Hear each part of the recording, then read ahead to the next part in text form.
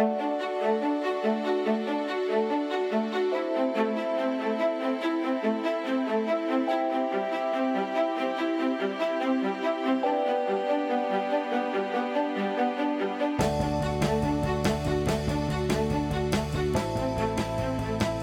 is FX Radio and I'm Andrew Whitfield Cook.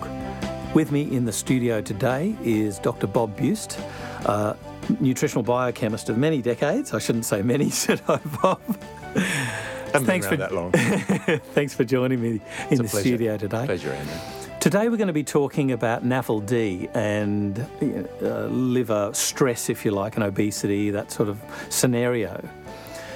To start off, there's a little bit of conjecture about what NAFLD and NASH, and let me spell those out for the listeners. So NAFLD is non-alcoholic fatty liver disease, and NASH is non-alcoholic steatohepatitis.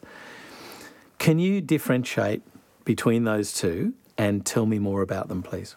Well, the NAFLD is a situation where there's an infiltration of fat into the liver.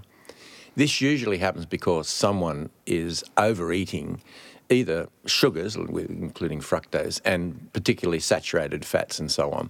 So the more fats and sugars that you have in your diet and the more you overeat them, the more load it is on the liver. So what we get first in NAFLD is a ballooning of the hepatocyte as the fat rushes into the cell, so to speak.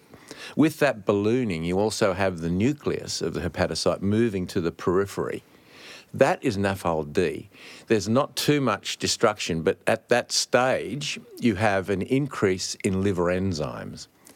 So the next stage from that is when you end up with some sort of free radicals, reactive oxygen species, things that are going to cause destruction of the actual cell.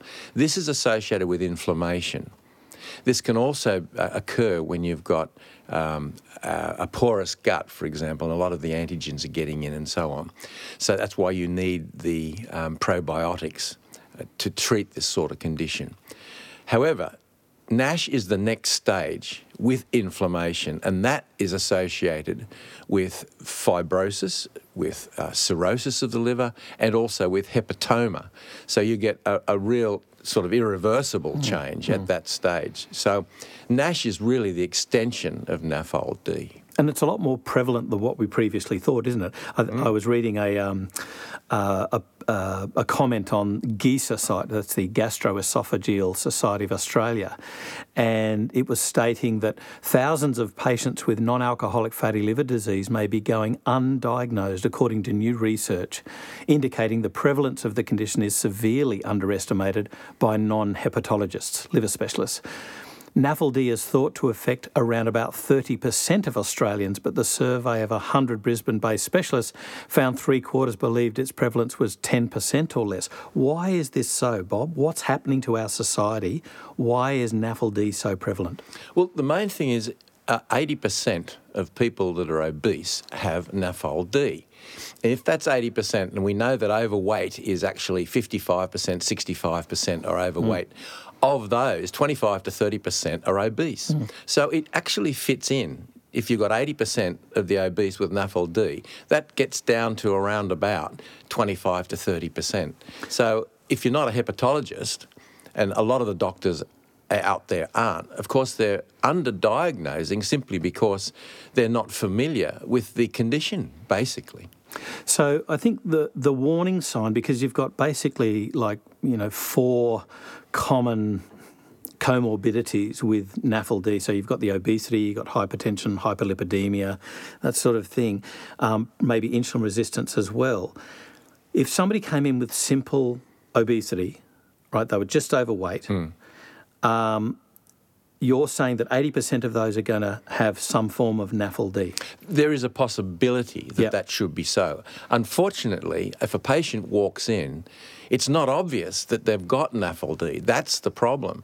And you really need to go a little bit further. For example, I would palpate the liver, see if it's tender, see if there's hepatomegaly there, see if there's some sort of nausea or a malaise or fatigue going on. A person that's had NAFLD and it's progressing, as we said before, they may actually they may be jaundiced, for example. They may have ascites, they may have pruritus, they might have a lack of appetite. So there's a whole lot of things that you'd be looking for. But the main reason, I think, if you're looking at liver enzymes, the greatest, I think there's more people with raised liver enzymes with NAFLD than any other condition. Yeah. So what about insulin resistance and, for instance, the postprandial sugar low? How do you see that working in? What would you be looking for? Well, it's certainly related. It's obesity, diabetes type 2 and the metabolic syndrome, of which what we're looking at is insulin resistance. We're looking at dyslipidemia. We're looking at low levels of HDL. We're looking at high triglycerides, really important, because remember, it's the triglycerides that are packing into these hepatocytes. So you've got the diglycerides and the triglycerides. This is actually the problem. But the insulin resistance is actually mediated by this enzyme called JNK, or JUNK, if you like, which is a kinase, and it actually controls the way in which the cells are becoming insulin resistant. So the insulin signaling, when this enzyme is activated, the insulin resistant occurs because of the lack of signaling.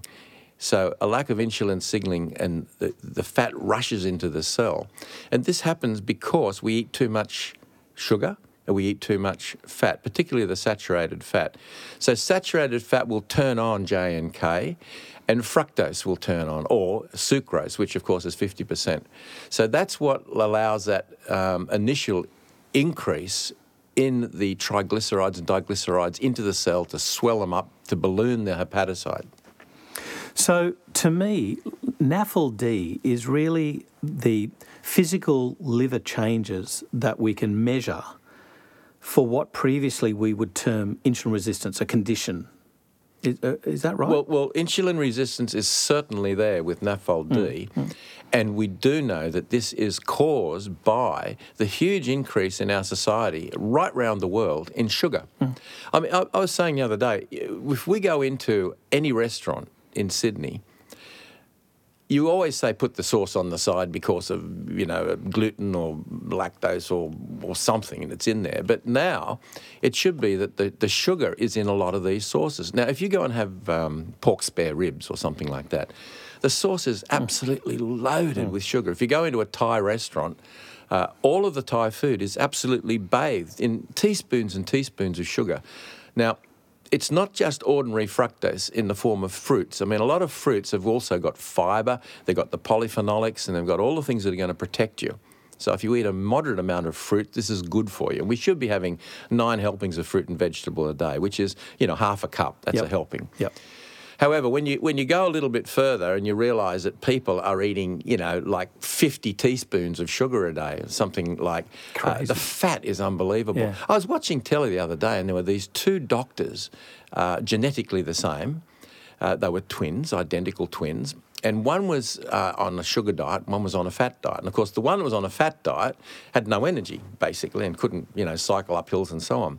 But they were given, this is what stood out, they were given a cup of sugar, the guy that was on the high-carb diet, and the other guy had butter and said, OK, see how much you can eat. And, even though we crave sugar, we crave fat, when you've just given butter to eat, you don't eat much butter because it's horrible. No. And if you ever tried getting into white sugar, and just start eating, you after a couple of teaspoons, you don't do it. But if I was to give you a cheesecake or a donut, which is 50% sugar and 50% fat, you can't get enough of it. I remember at Christmas time, I always used to wait for the plum pudding, and we had what's called hard sauce, which is 50% butter, 50% sugar.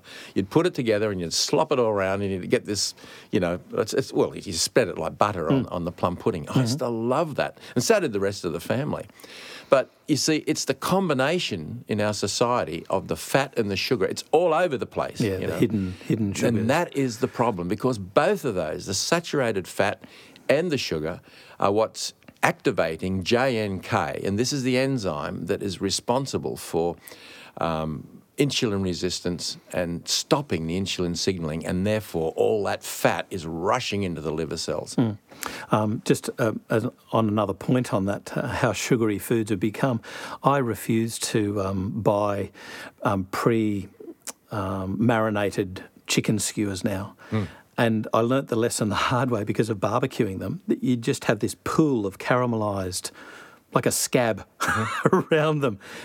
Absolutely disgusting. Well, so I make my own and marinate them myself. Well, now. you know, advanced glycation end products, what they do. Absolutely, Advanced glycation, it really just ages you, basically, and ages just about every cell in your body, and all your lipoproteins too, because, you know, it glycates all of the, you know, ApoB and 100 and so on the lipoproteins in the LDL. So, yeah, we need to stay away from sugar. There's no doubt about that. The amount of sugar that we're having. I'm not talking about sugar in its natural form, but I am talking about fruit juices. If we have huge quantities of fructose, which is the fruit sugar in juices, that is also going to be a huge load on the liver that we normally wouldn't eat 8 apples, but we might actually juice 8 apples and have the juice of them. But we've left all the fibre behind, Yes, and that's right. we've left all the good things. So Polyphenols are there is a gone. big difference. So if you're going to eat fruit, eat the whole fruit. Eat the fruit, absolutely. So, Bob, let's go on to some of the other treatments that you can use. So, exercise. Let's talk about that for a tick. What sort of exercise would you institute for NAFLD patients? Well, the problem if you've got NAFLD is that you feel a malaise, you feel fatigued, you may actually feel slightly squeamish or a bit sick, and your liver feels a bit not what it should. I mean, if you stick your fingers under your ribs, you might, you know, feel a little bit of pain and so on. So you don't actually feel like getting out there and pounding the pavement or doing a marathon. So the sort of exercise that is good, and there has been research done on this, is just ordinary walking or maybe swimming, but nothing that's strenuous. And particularly resistance exercise. Now, resistance exercise is good because it actually changes, without weight loss, it changes some of the liver enzymes and brings it down to the right level. So you can have an impact on the NAFLD simply by regular walking, swimming, or exercises that don't particularly, you know, not strenuous exercises. That's what I'm trying to get. Well, I've seen in quite a few people that they try and overdo it, and all they do is they get inflamed and actually put on weight if they go too hard. Well, it's interesting what you say, because if you lose weight quickly, that can actually cause NAFLD. So people that go on a real heavy weight loss diet, and they're losing huge amounts, and they're running around saying, wow, I've just lost 10 kilograms or I've lost 20. Worst thing they can do. No, it is the worst thing they can do. You need to lose 5 to 10% of your body weight, but you need to do it extremely slowly. And, of course, the exercise that we're mentioning is not going to cause rapid weight loss, particularly if you're on the right sort of diet in the first place. Slow and steady wins the race. That's right. And on a last point on that exercise, I think it's very interesting. Dr. Mark Houston, has always advocated doing an hour's exercise at least 3 times a week. And of that hour, the first 20 minutes should be strength exercises or resistance exercises, what you said. And then the rest of it should be cardiovascular aerobic exercise. Exactly. Yeah. And it's very important too as we move into later life, because sarcopenia, which is the loss of your muscles and the putting on of fat, is rife. I think in America the statistics are over the age of 40 or 50. I think nearly half of the population has sarcopenia. And in this respect, whey protein is a really good way to actually fix the sarcopenia, plus resistance exercise. Yeah. So you're right, the resistance exercise is extremely good together with the whey protein. Let's talk briefly about the benefits of whey, because there are many, including not just the protein component of it, but the immune fractions of it. Yeah. Well, as you know, the whey protein itself has the lactoglobulins and has a lactoferrin, and it's got the bovine serum albumins and a whole lot of different fractions, of which some of them have a cystenyl glycine dipeptide, which of course is really good for the production of glutathione, which is a liver must as far as I'm concerned. It's an antioxidant that we really have to have. And it also, lactoferrin, of course, is extremely important for the gut. So we have many different fractions that are going to boost the immune function by having the whey protein, particularly in in a good combination that hasn't been heated, because if you start heating proteins, you also denature them and they don't have the same effect. What about a vegetarian option?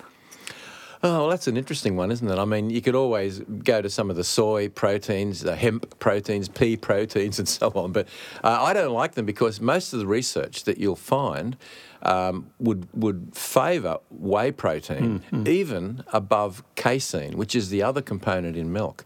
So whey protein is a very special protein in that it has the branched chain amino acids in enough quantity that's going to keep your muscles, because the leucine, isoleucine and valine, but particularly leucine, is the linchpin that allows you to manufacture more muscle. And as you're getting older and you're starting to lose muscle, you really need this extra little stimulant. And that's why, people over the age of 50 should be drinking some sort of liquid containing whey protein. I actually provide Isoway for pensioners, because it's actually one of the cheapest meals that they can afford. Oh, that's right. They're under such financial stress these days. And it's very difficult cooking for yourself too. So if you're living alone and you're older, and you've got, with Isoway, of course, you've got all of the micronutrients already in there, plus this high quality protein. And it's not, to me, it's not, we're not talking about a weight loss type meal substitute, but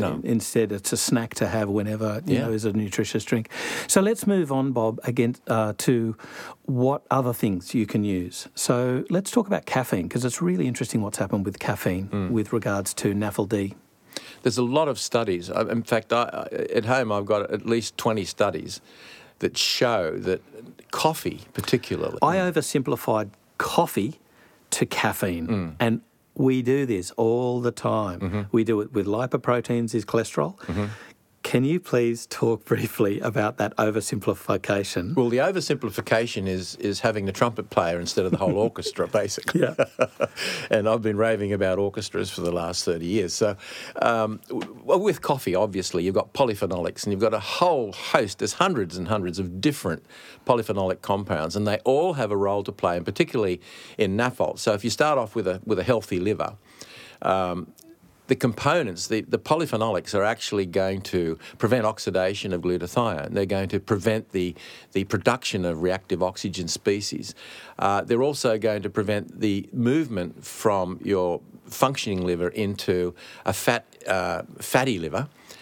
So the whole metabolism changes by the polyphenolics acting on adipokinin and on leptin, and a whole lot of different compounds that we have that are so important for keeping a functioning liver. And the inflammation, some of these components are also down-regulating the production of the interleukins and the cytokines, tumour necrosis factor alpha. So, and it goes on and on. Even the fibrosis that eventually occurs with NASH is also protected against by some of these many, many compounds that you will find in a cup of coffee. So what they've come at is, if you have 2, 3 or 4 cups of coffee a day, you are actually preventing the incidence of NAFLD. You're also changing the severity of NAFLD, you're reducing the severity, and you're also helping to prevent the movement from NAFLD into NASH, which is the inflammatory process that goes on after you've got NAFLD. So it's really quite important. So if you're having a cup of coffee, as distinct from taking caffeine tablets, which they do a lot in Europe, I know, for weight loss, but if you're just having, say, 2 or 3 cups of coffee a day, it is going to help you if you've got any symptoms at all of NAFLD, and particularly NASH. I first heard about the benefits of coffee as, and we're talking about, protecting against a decent morbidity, and that was looking at reducing cardiovascular risk in postmenopausal women. And that was around about 5 years ago. And since then, there's been this explosion of research on coffee. And I think it's really important that you, or I'm glad that you brought up those points about the oversimplification of coffee. Yeah, it's always important, whether you're looking at herbs or foods or extracts or whatever it is, to to include more than just the particular ingredient that a drug company would actually modify by methylating or acetylating and putting a patent on. I mean, this is not natural medicine. Natural medicine is actually extracting things from whole plants, from whole herbs, and putting those whole extracts together. And of course, coffee it's a whole product, you know, and we're extracting all of those polyphenols as well as the caffeine out of it, and that makes a big difference. And I might just make the point to the listeners that the amount of caffeine that's found in the Health-Age product called Livercare is 50 milligrams, which is around about just over a quarter of an espresso cup of coffee, around about that, 120 to 180 milligrams of caffeine. So, but I think the point is that you're getting those polyphenolics. So let's move on to St Mary's thistle, because it's an old hero of the liver, but there's much more coming out about its use in NAFLD. The main thing is with Silybum marianum, the active component, the silibin or silymarin, needs to be around 360 milligrams. That is the dose. You know, don't think about taking 30 milligrams. I still think the 360 is about right.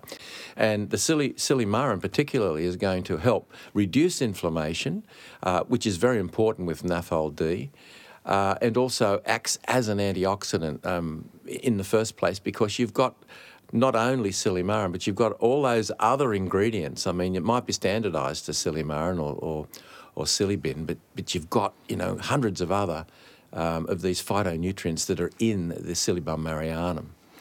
Anything else that you'd institute as a treatment plan?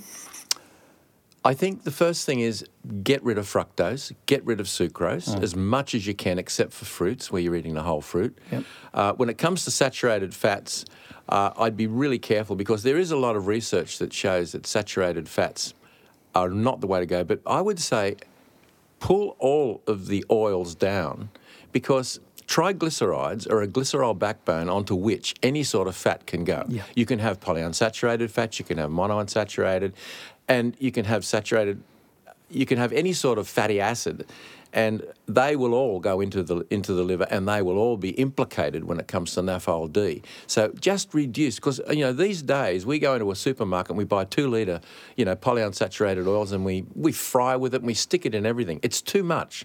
We've learned, and in biochemistry I learned that it's an essential fatty acid. We've got to have, you know, certain polyunsaturated omega-6, omega-3s, which is true. But the omega-6s we're having at the moment is far in excess of what we need compared to the omega-3s. And changed. And luckily, we've got some really good omega-3 supplements now that are absolutely devoid of all the nasties, and so that we now have, you know, pregnant women can take some of the ultra-purified omega-3 supplements. But the omega-6, while we're still using too much of that, that is a problem. I would try and get seeds, nuts, grains, avocado, you know, walnuts. Try and get the essential fatty acids from whole foods. So pull the whole fat intake down. That is my advice. And when that happens, you're going to find that the whole exposure of the liver to too much fat, not just saturated fat, but all fat, is going to come down. And that is going to help in prevent NAFLD. Let's just talk really briefly, because we're talking about, you know, cooking with oils and things like that. There's a move to coconut oil. Yeah. And there was some negative stuff on that. But can you explain that? Yeah, the first time I ever talked about or read about coconut oil was with Ray Peat. He had a newsletter from America. But I think that the beauty of the coconut oil is, firstly, it doesn't have the essential fatty acids. So what we're talking about, if you want to have your fats, don't get it from coconut oil, because it's not there. But on the other hand, the small-chain fatty acids, the lauric acid and all the other acids that are in the coconut oil, is going to be absorbed straight into the bloodstream. And it doesn't have to go through the lymphatic system. And that is really important, because then it can be burnt for energy. And the medium-chain triglycerides that we have in a lot of products out there are like this. And that's why people say, how come we've got triglycerides and we're trying to lose weight? And, you know, why is that there? And the reason it's there is that it doesn't have to go into the lymphatic system and through the liver. It goes straight into the bloodstream and can be used for energy.